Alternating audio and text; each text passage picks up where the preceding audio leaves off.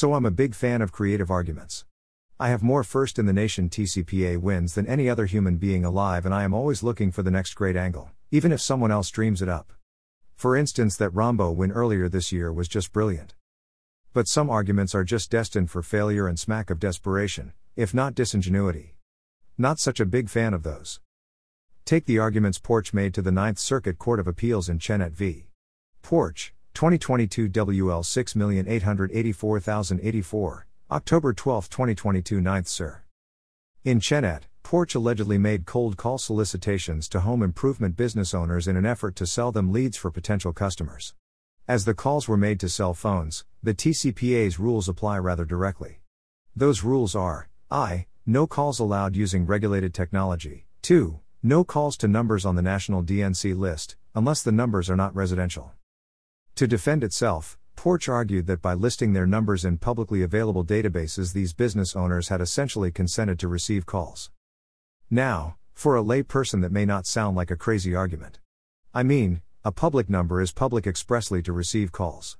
But in the context of marketing calls, anyone that practices in PA world knows that express written consent is required to permit these types of calls, again if made using regulated technology or to a residential cell phone number. Merely holding out a number to the public can hardly be viewed as any form of express consent for TCPA purposes, and it is certainly not the written consent that is required.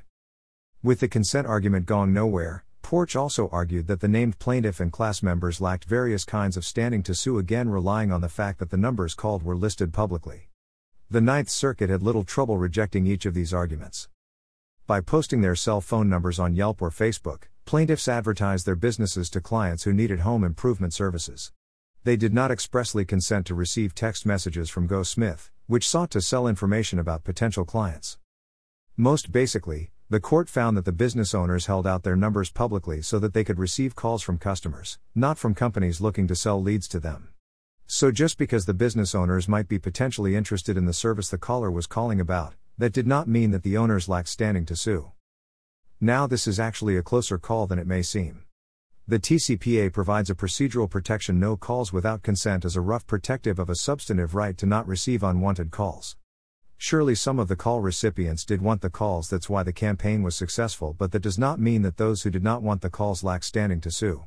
So even though the Ninth Circuit rejected the argument as to all class members, that doesn't mean that some class members do lack standing, in figuring out who is who should make certification impossible. That would be my argument, at least.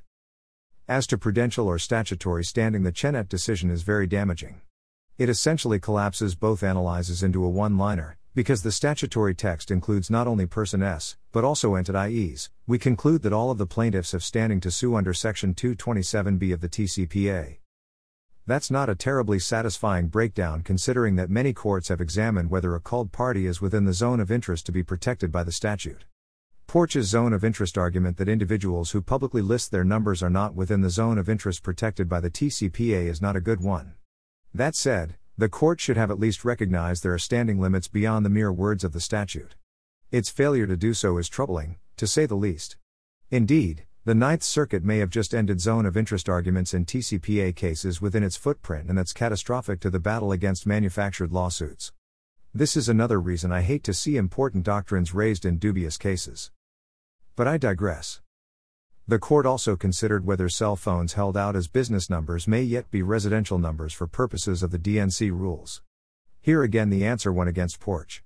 The court held that such numbers could still be residential, and that it is up to the jury to determine whether they are or not. Truthfully, this portion of the ruling was a bit worse than that. The court held that all cell numbers on the DNC list are presumptively residential. The burden is on the caller to prove that the number is not actually residential. And the creation of this presumption will again make it much tougher to defeat the claims of litigators who set up TCPA cases by listing their business numbers on the DNC. So all in all, this is a very painful ruling for PA world. A true bad facts make bad law moment here. Seems pretty obvious the Ninth Circuit Court of Appeals wasn't going to bless a business practice of cold calling people to sell leads, even if those people were business owners. From that perspective, read narrowly, the ruling is no big deal. Not too many folks out there cavalier enough to engage in cold call solicitations of this type without scrubbing the DNCR these days. But the broader holdings destroying prudential standing limits and imposing a burden on callers to overcome a presumption of residential status are really disastrous for PA world. Happy to discuss the impact of these rulings.